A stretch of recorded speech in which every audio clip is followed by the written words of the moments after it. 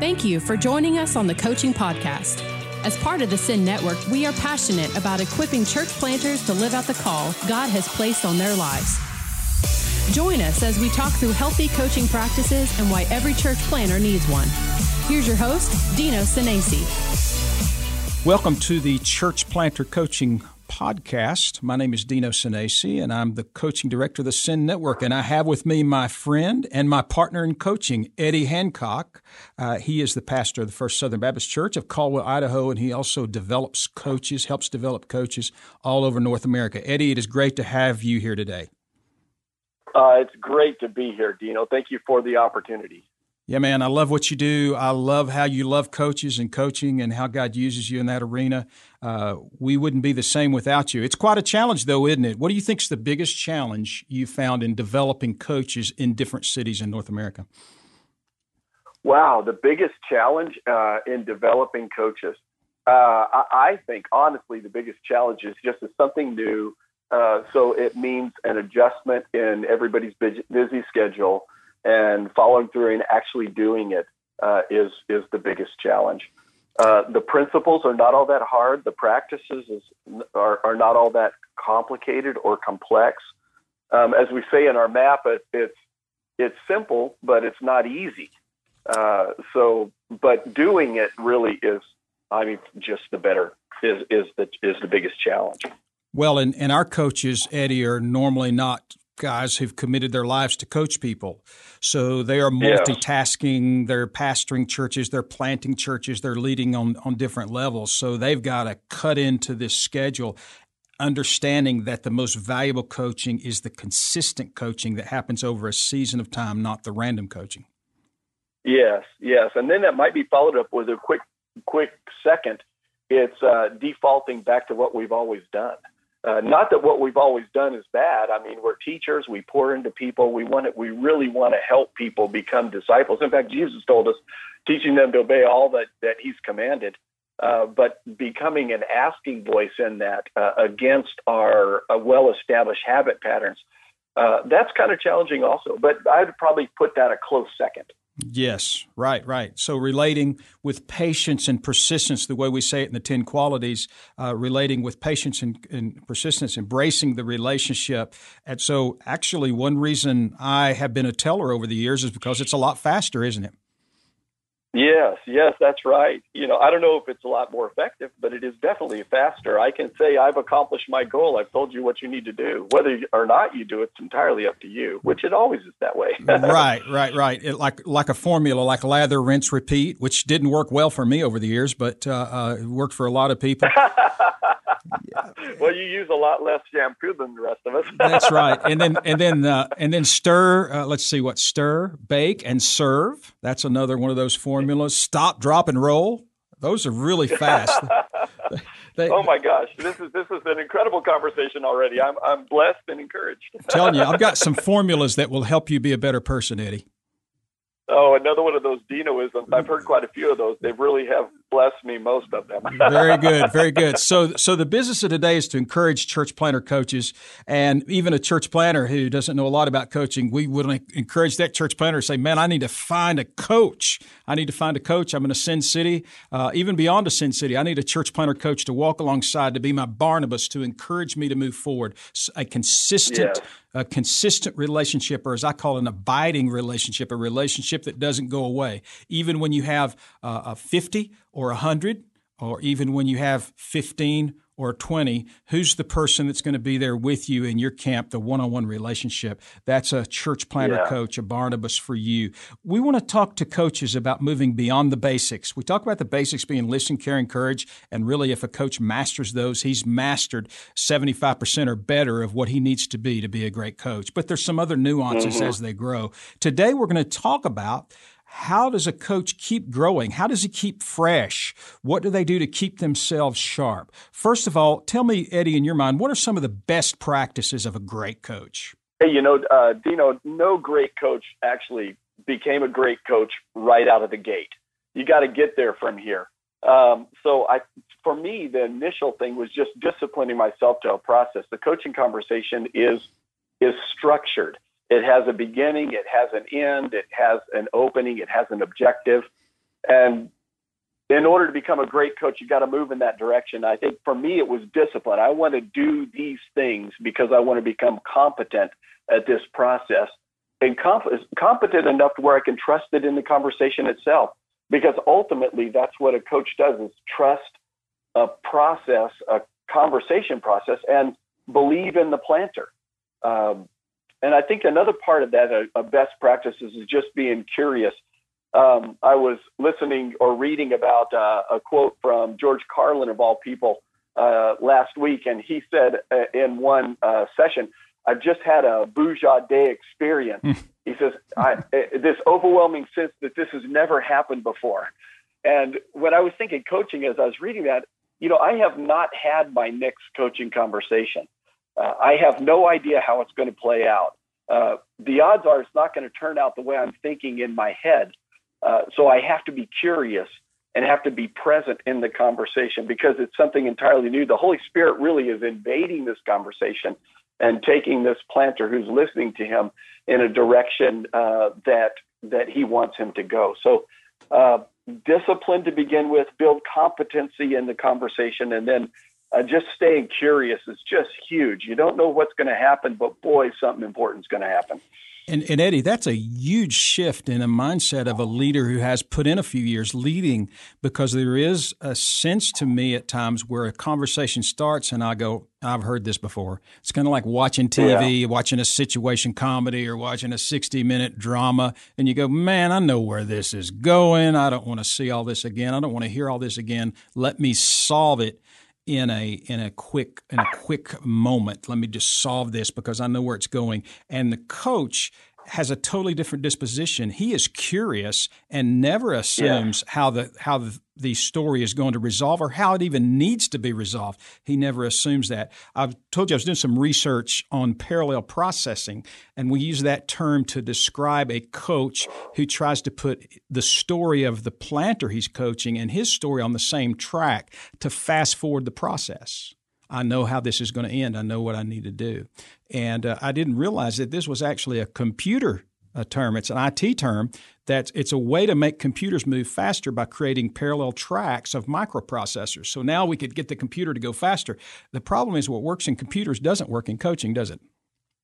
Oh, no, not at all. The one thing about coaching is, the parallel thing, I would think, as I'm kind of going through that in my mind of what, the picture, as a leader, I'm asking questions all the time. And, asking the question opens possibilities. But I know the questions that I ask myself, and I can get in a rut with those questions. But my coach asks me questions that I'm not asking myself. Nobody's asking those questions to me. And that in itself generates new perspectives and new awareness and new thinking. So, gosh, that I think there's a lot of legs to the parallel processing kind of thing as far as a coaching metaphor. Yes, and the key is to remain curious about the story. Don't assume what God's doing in the story. Don't even assume why it's being told, but trust God in the very moment of coaching, that sacred moment we've talked about before where God's at work and God is going to the deeper water of the heart. Proverbs 20, verse 5, the purposes in a man's heart is like deep water. A man of understanding draws out from the deeper parts of life. We want to talk about keeping growing. So we started talking about what do coaches do. What does a coach do to keep himself, herself? What do they do to stay sharp? I think that there are two things that have helped me stay sharp and to continue to develop that sharp edge. The key is just to coach. There's no way around it. If you're going to be good at anything, you've got to do it. So I think it was somebody, Dino, I think you said this sometime earlier on. You said when you started coaching, you coached everything that moved. Of course, I've seen the way your dog acts, so I'm not sure you did well there, but, you just keep coaching away. Vinny didn't do real well on my coaching. He's still his same old self, so, yeah. Yeah. The second thing I think is to be coached, because there are two sides to this conversation, and you don't know both sides until you've done both sides. So that to me is a way to stay sharp. And then craft questions would be another thing, I think, to ask questions often and frequently, evaluate your questions.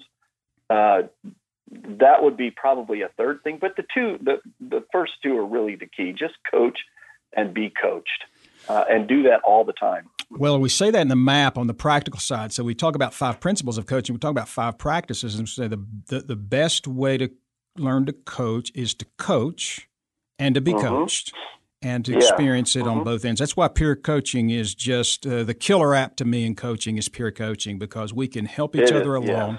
I can coach you and get better, and you can coach me, and we could experience the benefit of having a coach. And if you've got a good friend like that, the coaching's free. And so it really, really works well. I would add, too, what's going on right now. We've already talked about this, I think, off the air, but talking to other coaches about coaching is a great way to learn. When we travel around the country, people would be surprised. We talk about a lot of things. We talk about our families. We talk about fun things. A fun thing to us, though, is to talk about coaching, isn't it? Oh, yes, absolutely. And that is another thing. Just talk about coaching.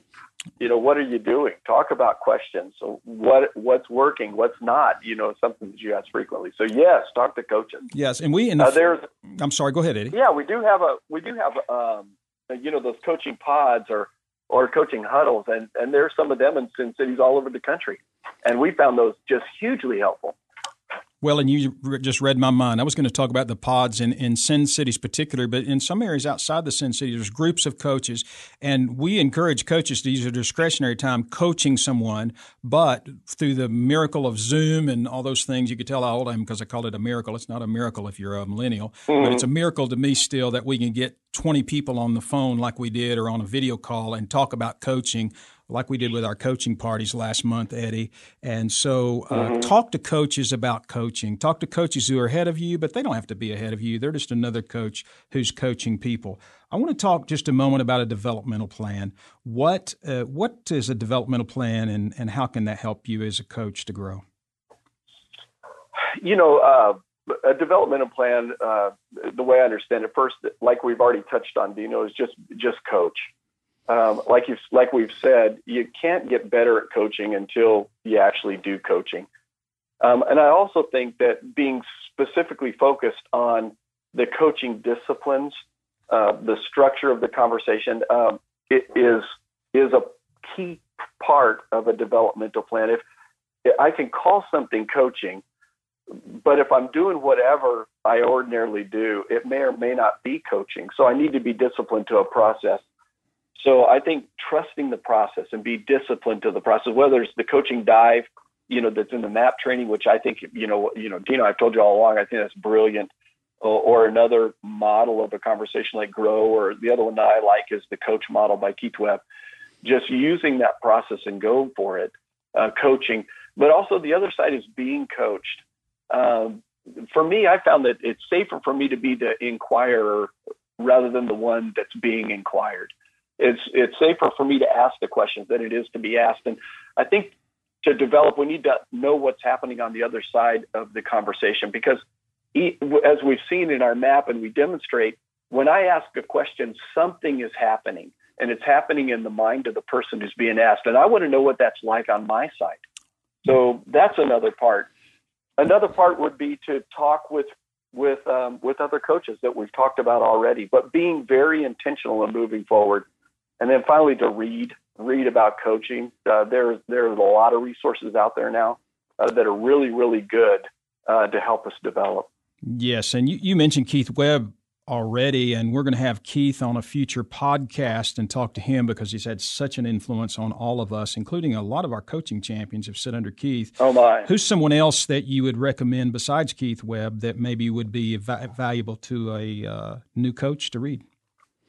Hey, the hardest question that I found to wrap my mind around is the question why. And you know how we've talked about that, Dino. It's one of those questions that has tremendous amount of power, but it is very dangerous. It can be a veiled indictment. It can be hard. But there's a guy named Warren Berger that wrote a more beautiful question that kind of talks about and explores what why does. And that's been really, really helpful to me because it can be very helpful why can be helpful in creating creativity. Why do things have to be this way? Well, they don't, and then why is it this way? That to me is helpful. There was another one that I've been reading that has been very helpful. It's by Michael Marquardt, Leading with Questions, how leaders find the right solutions by knowing what to ask. And he kind of picks up on Einstein's question. If I had a big problem to solve, I would spend 55 minutes clarifying the question, because I can answer the question in 5. And so he's kind of helping us clarify those questions and lead with questions. Those have been very, very helpful to me in coaching. That's some good resources. Some fallbacks for us is Tony Stoltzfus, Leadership Coaching is a classic. It's got a lot of content. Enjoyed sitting under Tony. Actually had Tony critique my coaching, which don't do that. It's not for the faint of heart. And so he listened in on me coaching, gave me a few helpful tips, I would call them, and including why in the world did you do it that way? So it was good. It was good to help me grow. And Bob Logan, of course, I tell so many Bob Logan stories. I'm sure people roll their eyes, but Bob was my first coach. Coaching 101 is a classic. If you want it simple, Coaching 101 is a good one from the past. And then we use transformational coaching a lot by Steve Ogney, who's in heaven now, but he left a great legacy through his coaching. Steve Ogney and Tim Rule, and it kind of gives that whole picture of coaching. It's kind of like what we are a lot with that. Yeah. So I want to ask you personally, as we wrap up here today, what is one thing now that you're working on as a coach from a developmental perspective? Eddie Hancock wants to be better at this as a coach, and I'll let you go first, and I'll give mine after you finish. Wow, that's such a great question. I am captivated by all of our hero Jesus. He was talking to the blind guys in John and Luke and Mark, and he asked this question: "What do you want me to do for you?" And I was riveted by that, because I started thinking, what kind of God asks us open questions? Which that's what he did. Mm-hmm. And he went right to the heart of the issue, because it's much more profound than just, okay, you want me to give to make you so you can see. Because seeing for that guy was going to mean an entire change of life. What kind of questions can I ask? Can I listen closely enough to this friend of mine who has a passion to do what God wants them to do? Can I listen closely enough so that I can ask the right question at the right time, so that they clearly understand God's will for their life and chart a way forward to bring that to reality to the best of their ability? I want to help somebody hear God and then do what he says in their mind, and that's just huge for me. So that's what I'm working on now. It's kind of blown me away. God does that for me. Yeah. So how can I help somebody else in that same way? That's awesome. It's an awesome thought. You made me think of a scripture: a word fitly spoken is like apples of gold in settings of silver. And so the word could be a question as well as a statement, but something that brings life to the hearer, something that opens blind eyes, something that moves someone else to a new place. That leads to one of my goals. I had two, but one of my goals is to coach to the heart. And that was a mindset shift for me. I have to confess, we talked about coaching confessions before, but a coaching confession for me is that when I first started, and even for a while, I was focusing a lot on the goals and the tasks. And I was not great at listening. What's the heart? What's the symptom behind the behavior? What's really going on in the heart of the person? And so I'm really trying to be more sensitive to the heart. And so I'm searching and discerning and trusting God to help me discern more, not because I want to call this planter out or whoever I'm coaching, if it's not a planter, not that I'm trying to call them out or embarrass them, but what I want to do is help them see their own heart. I want to hold up a mirror to them like a great coach. We're going to wrap up now. Eddie, thanks again as usual for your incredible insight on coaching, and appreciate you guys out there that's digging in there and coaching. And even as Eddie confessed, you're humble enough to have a coach because you're not doing all the question asking. You're the one who's having to answer the questions. I hope it's a blessing and helpful to you. And so until the next time, keep coaching. You have been listening to the Coaching Podcast, a resource of the North American Mission Board. Are you a church planner in need of a coach? Visit namb.net/coaching to learn more.